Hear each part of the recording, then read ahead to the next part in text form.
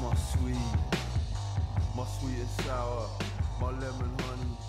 I ran all the way home that night, ran all the way home, right back to my mom. Oh, hi, I'm Josh Lakash, and this is Wrong Opinion. Hey, you're here. That's great. This is the free portion of the podcast. It's going to be 10 minutes, and then you're going to have to go to wrongopinion.com. I'm kidding. I don't have that. Give me $2,000 and I can buy that domain. You're going to have to go to patreon.com/wrongop to listen to the rest. And trust me, this is going to be a good podcast. How do I know? How do I know this is going to be a good podcast? You know how people are like, oh, this is a really good show, and they didn't even record it yet. I can tell you exactly how I know this is going to be a good podcast. Besides writing notes and all that, you know, sometimes delivery isn't very good.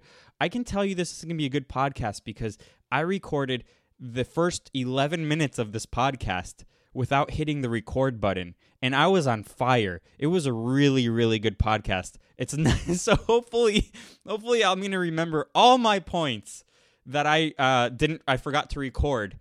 Luckily, it wasn't the full podcast. Luckily, I forgot to record the first 10 minutes, which, you know, again, it's the free portion. I can mess up on the free portion, because I just get better as it goes along, and I'm pretty excited about the topics I chose today. But before that, I remember last episode, maybe it was 2 episodes ago or last episode, I said something along the lines of the left's ideology is detached from reality. It's things that sound nice, but once implemented, it falls apart because it's not connected to the natural world. When you look at stuff within the conservative movement or traditional values, those are things tied to the natural world and the natural order of things. I even think religion is too, but that's a whole nother subject. So I found something from someone posted on Twitter from 4chan that kind of drives my point home in a more eloquent manner, and I like it. So I'll read it to you. And towards the end, I kind of don't really understand what the point is, but I'll just read you the whole thing. And I'm also really bad at reading, so inni bininging. Hopefully this is going to be good. But before that, I'm pretty happy, by the way, with the growth of the Patreon. So your job now is it's like a pyramid scheme without really a scheme. I'm not hurting you. I'm just giving you really good information. This is how we're going to reclaim what is our birthright, the Western civilization. This is how we're going to do it, by listening to good things like this. So you're going to have to tell your friends and family to sign up. The Patreon link, patreon.com/wrongop. If you're listening to this for free on iTunes or Spotify, it's the first 10 minutes, and you're missing out. So this thing I found on that website, 4chan, someone wrote, it's not the left can't meme per se, it's that their viewpoints rely on a carefully constructed denial of reality, to a far greater extent than any of the cults or religions they seek to supplant. This doesn't lend itself to simple, easily conveyed messages, because if you rely on your viewers to see things as they are, without providing several layers of carefully selected context, they'll interpret it the wrong way. The left can't meme because memes are the antithesis of how they communicate.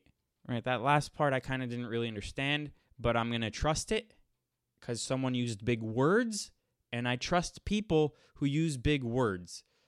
No, actually, I think that's maybe how we got into this mess.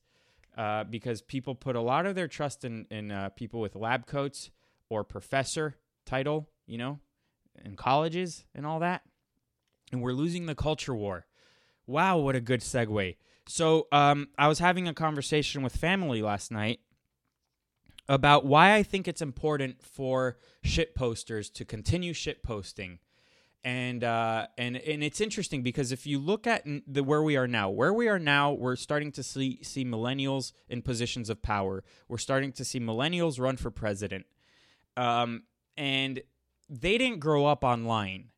They're the first generation to really utilize the internet, but they're not the first generation to really grow up online. When we see in 15 years or so, or maybe a little bit more, when we start seeing Gen Z run for politics, in starting to be in positions of power, I think that the weapon of finding stuff that they've said online and using it against them will be obsolete, because everyone, regardless of party, will have said something that is offensive or maybe was childish at the time and wrong, or can just be taken out of context. And the thing about speech that's offensive is that it's all subjective. That's why hate speech is not a thing. Hate speech is still protected. So-called hate speech is still protected by the First Amendment. Now, I'm not saying just say whatever you want just to say whatever you want, because fuck it, we're all animals anyways, and nothing matters. I'm not saying that at all. I'm saying that is a part of human nature, is to shit talk. One of the things I said in my defense was that young kids especially, the world has been bubble wrapped.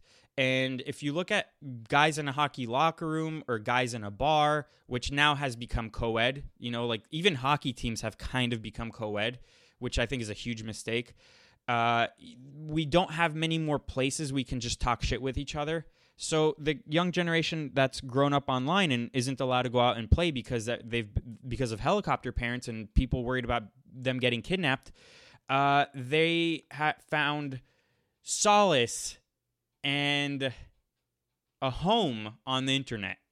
And if you look at the statistics of women being bullied online, it's predominantly females bullying other females. And with regards to men, how they talk to each other is completely how women talk to each other, and how different how men talk to women. So I'm not saying just say whatever you want for the sake of it. I'm saying that won't even be a problem in the future. And it used to be behind closed doors with a team and whatever. But the greater point I'm trying to make is that this is all part of a culture war, and we have to start recognizing that we can't kill our own.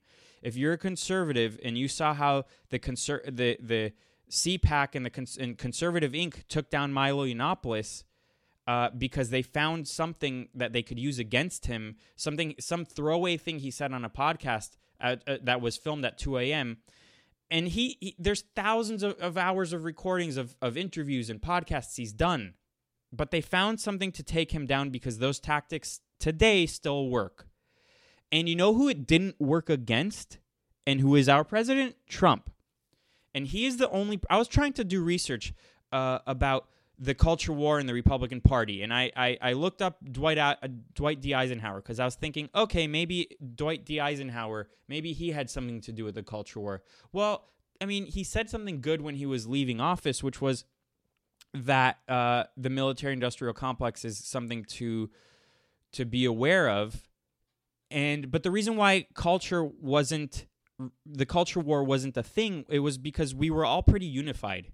Up until the free love movement, we were all pretty unified, and the